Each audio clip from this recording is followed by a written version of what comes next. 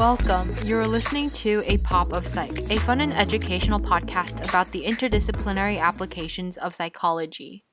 Hello, welcome to A Pop of Psych podcast.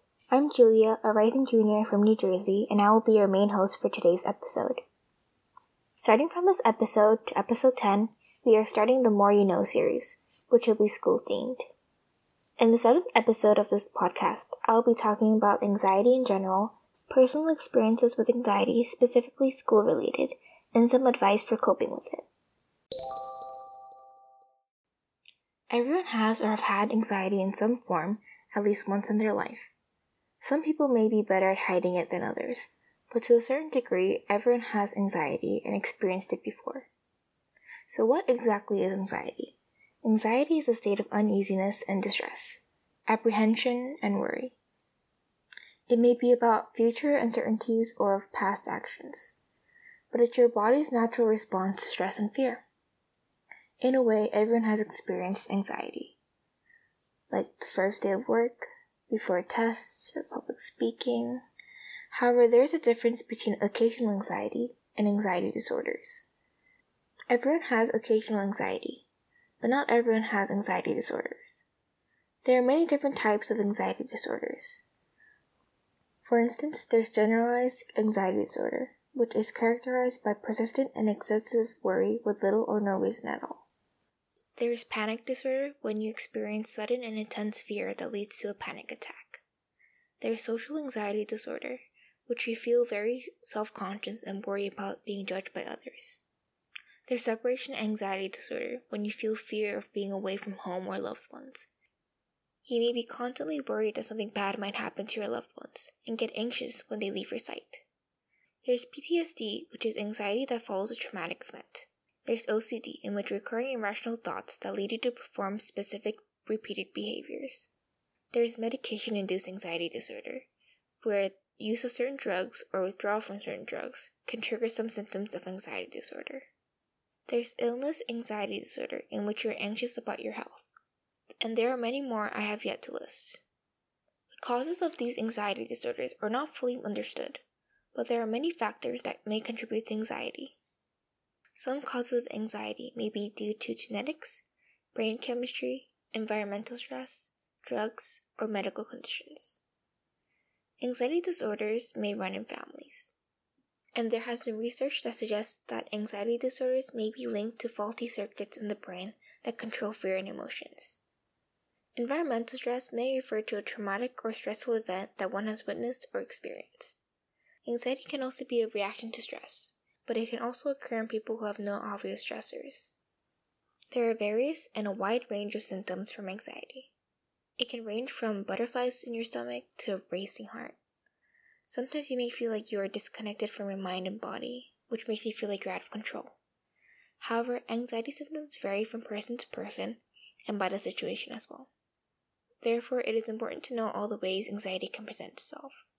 Some common symptoms of anxiety are excessive fear or worry, panic, fear, and uneasiness, feelings of doom or danger, sleep problems, not being able to stay calm and still, cold, sweaty, numb, or tingling hands or feet, shortness of breath, hyperventilation, heart palpitations, dry mouth, nausea, tense muscles, dizziness, thinking about a problem over and over again and unable to stop, inability to concentrate, intensely or obsessively avoiding feared objects or places.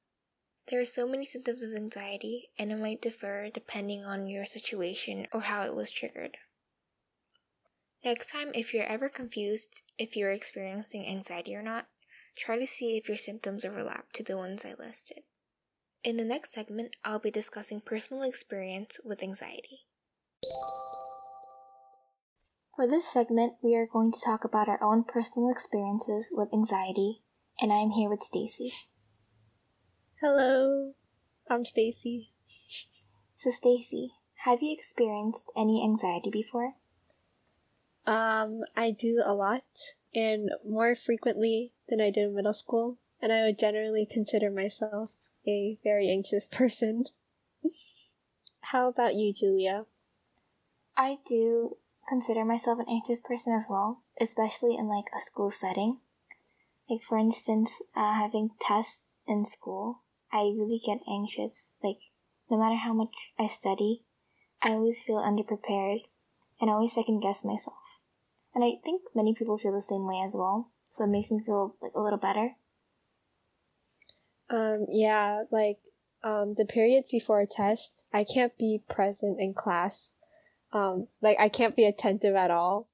Like if I have like a chemistry test in the afternoon, the content my teacher discusses in, say, my physics class in the morning, it just goes completely through one ear and out the other.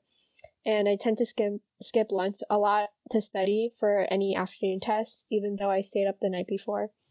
And like you, I feel so underprepared, but in reality, anything that I'll do will never be enough for me to not feel that way. Yeah, I really agree with that. During lunch. Food? What is that? Also, like, big assignments. In freshman year, I had this historical investigation paper. Do you remember that? Yeah. The historical investigation paper. Mm-hmm. And it required such an extensive amount of research. And I just remember on, like, 1 a.m. on a weekday night, I was just sifting through, like, the research papers on the internet with lots of big words that I didn't understand.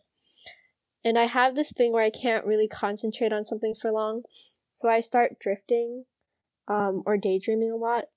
This condition and like 50 tabs open on medieval art at the same time is a terrible combination, and I learned that the hard way. If I drift or daydream, I panic because only a few words or sentences can like enter my head at one time from the research papers, and I can't really establish logical connections between a sentence I just read and a sentence I will read 20 seconds later because between the two I start thinking about something else. This overwhelming realization that I was legitimately not made for compiling information from old documents because of my lack of comprehension skills and attentiveness just made me panic alone at 1 a.m. in the morning. Yes. I do think, I really agree with that. Like, I feel like I panic the most at like 1 a.m. and like 2 a.m. in the morning. And it's just so bad. Mm-hmm. It's always at 1 a.m. for some reason. Not even 2 a.m., just 1 a.m. Okay, yeah. And, due dates. So I have a love-hate relationship with distant due dates. I always think I'll have enough time to complete an assignment that is due in the distant future and don't start until the week it's due or sometimes a few days before because I like to play with the fire like that. But sometimes, more often than sometimes to be frank, at like 2 in the morning, I think I have something due, I should probably work on it and just do like a quarter of the assignment. Now this can be argued as productive, but it's really not because my panic disturbs my sleep and I'm being fueled by anxiety and not really motivation to get actual work done. And it's like I took one of those 5-hour energy shots and I'm running on artificial energy. And oh ho ho, my summer homework, which I have not started yet, even though school is due to open remotely in less than 2 weeks. Honestly, same. Like, I bought my book, the books that I had to read for summer, like, a day ago. And I'm just waiting for that to come so I can start my summer homework. And I really get the due dates thing. So I attended the summer program. And it was like about a month long. And it wasn't every day. It was like I had to listen to lectures 3 times a week. And there were follow-up questions and some other assignments on top of that. But I ended up not doing it because it was due at the end of the program. And I kept pushing it off. And I ended up doing it the day before it was due.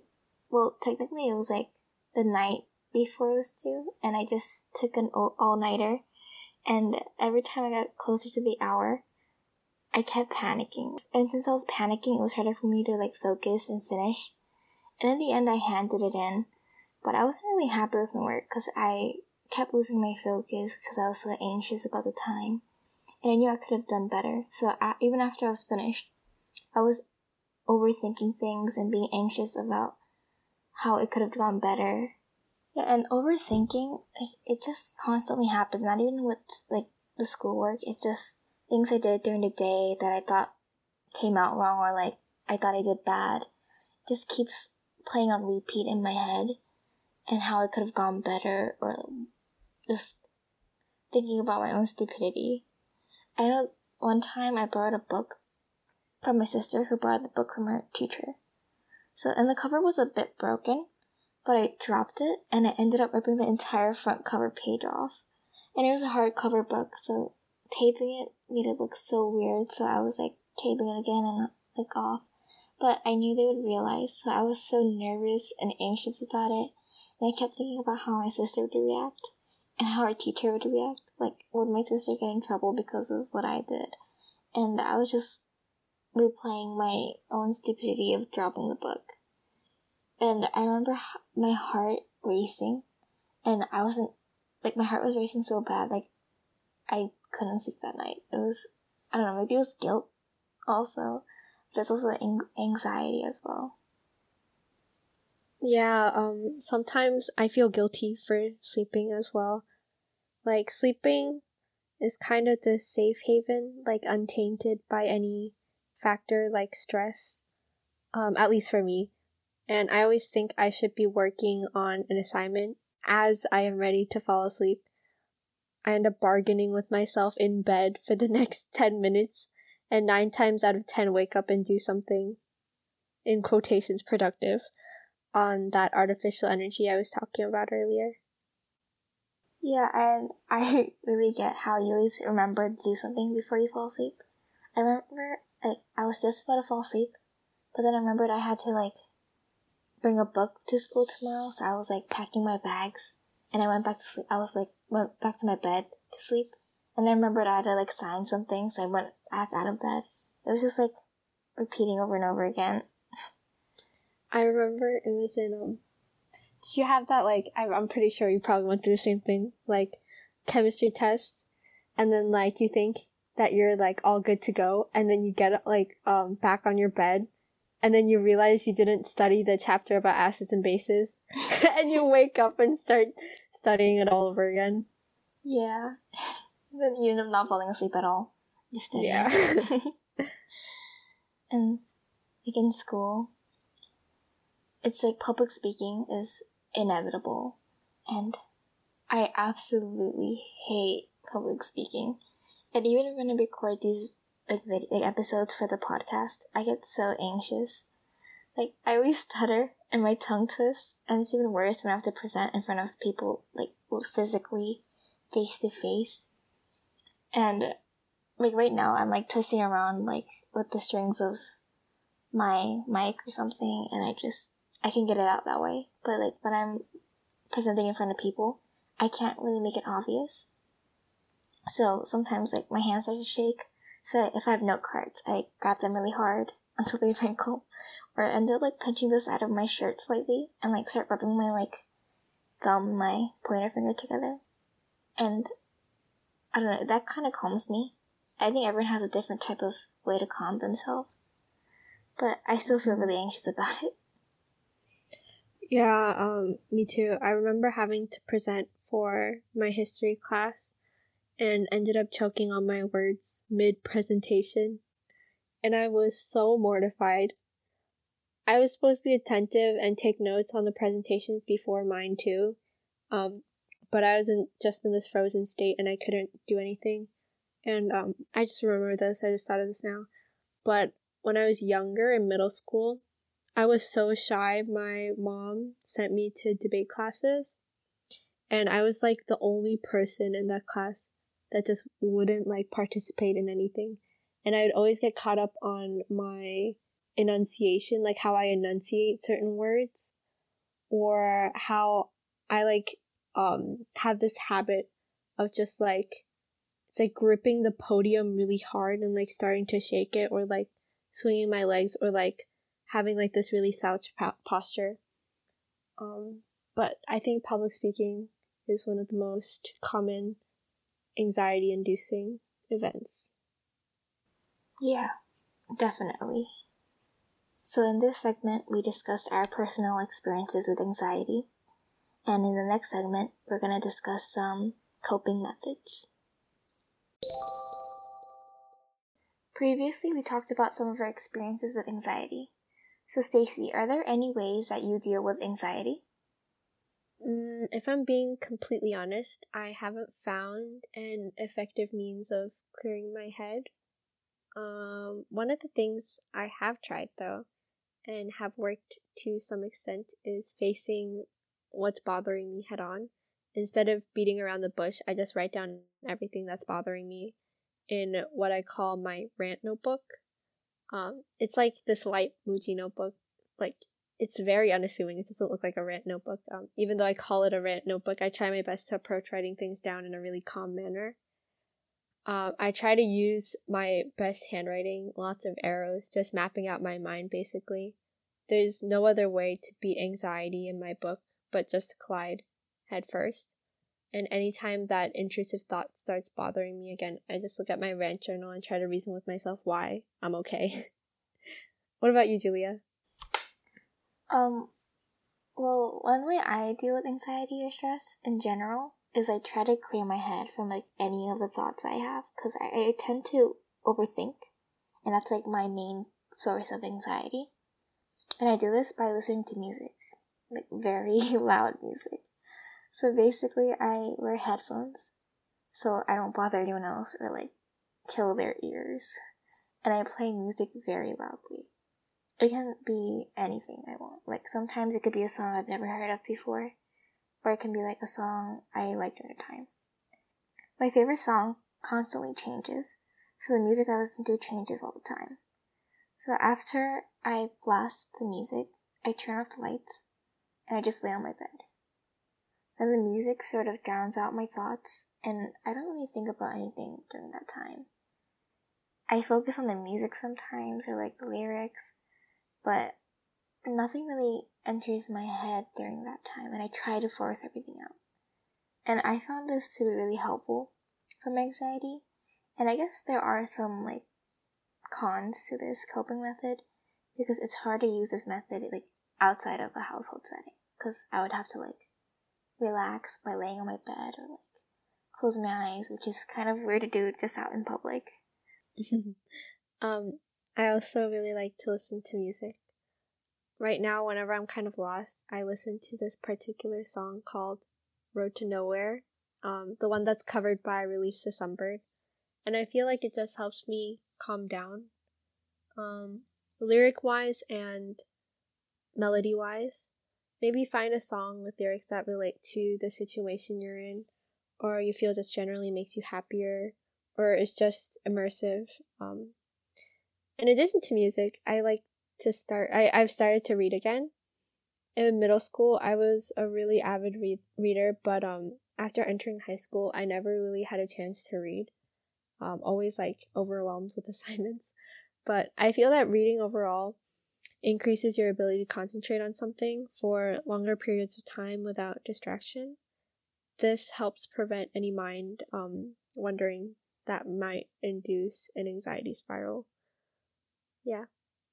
Yeah, like I used to hate reading, but now, like, because of quarantine, I discovered my newfound love for books, and I really agree with you that you end up like focusing, like you end up like deep inside the book, that you only focus on the book, so that really helps taking your mind off things. Sometimes you like lose time because you end up reading the book for too long, but that's part of the fun. Do you have a book recommendation? Ooh, the type of books I like to read is like fantasy, so it's like completely like I can like travel my head to another world. And my favorite series is like the Mortal Instrument series by Cassandra Clare, and I think I've read it like 3 times this quarantine. Oh. Like her everything she's written, I think I've read. It was so good. How about you, Stacey? That's cool. Do you have any book recommendations? I've just started. Actually, no, I'm almost done with Pride and Prejudice, and I've just started Jane Eyre. So yeah, I'm very excited. I think I stayed up until 2 yesterday, almost finishing Pride and Prejudice. So I recommend it. It's so good. I love Mr. Darcy. Yeah. I've always wanted to read that book, but it's so good. You have to read it. A paper copy. Like, I don't want to read that online. Because, like, I heard it's such a great book that I just, want a physical copy to read. Mm-hmm. Like, physical copies, you can write on. I really like to write on books. Some people don't like that. They, think it's a sin. But I like to circle stuff in my books. Yeah, that's why I heard that it's so good. I want to, write down or, highlight stuff. Sometimes on, online books, I want to do it, but I can't. I just want a physical one before, on my first read. Yeah, I think it's because it's the old English type of book where everything they say is so proper. So, you can use it as, a roast or something in modern times and it'd be the funniest thing.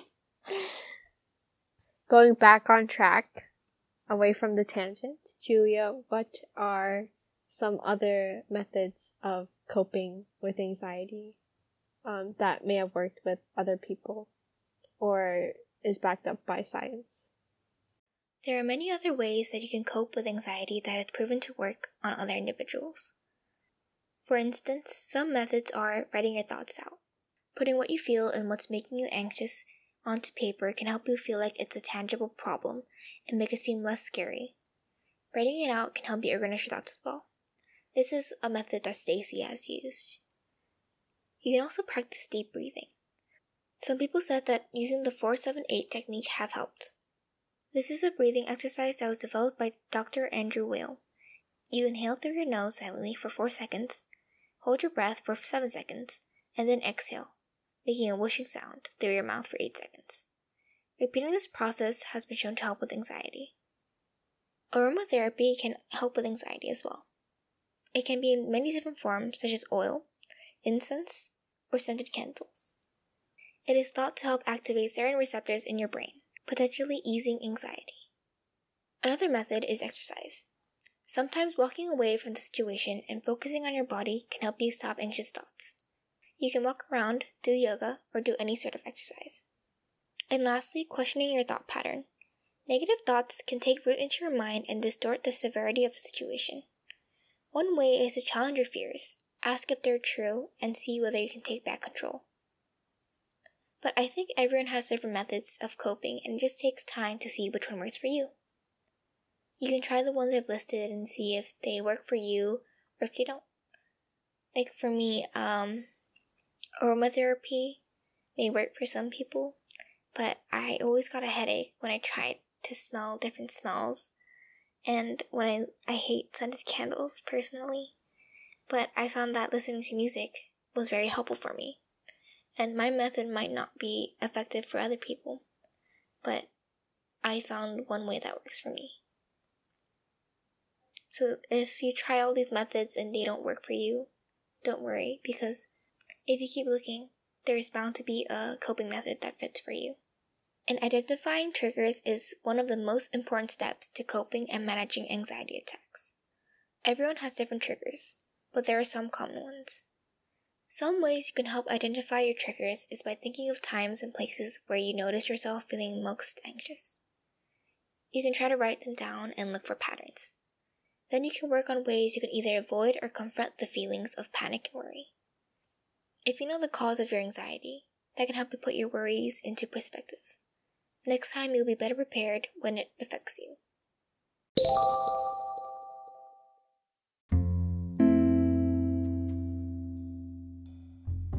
In this episode, we delved into different anxiety disorders and occasional anxiety and ways of coping with it. We also discussed some personal experiences. If you guys have any questions, comments, or concerns, please feel free to visit our website, apopofpsych.wixsite.com, that is linked in the description. Thanks for tuning in, and we'll be back next week with another informative and engaging episode. Thanks for listening.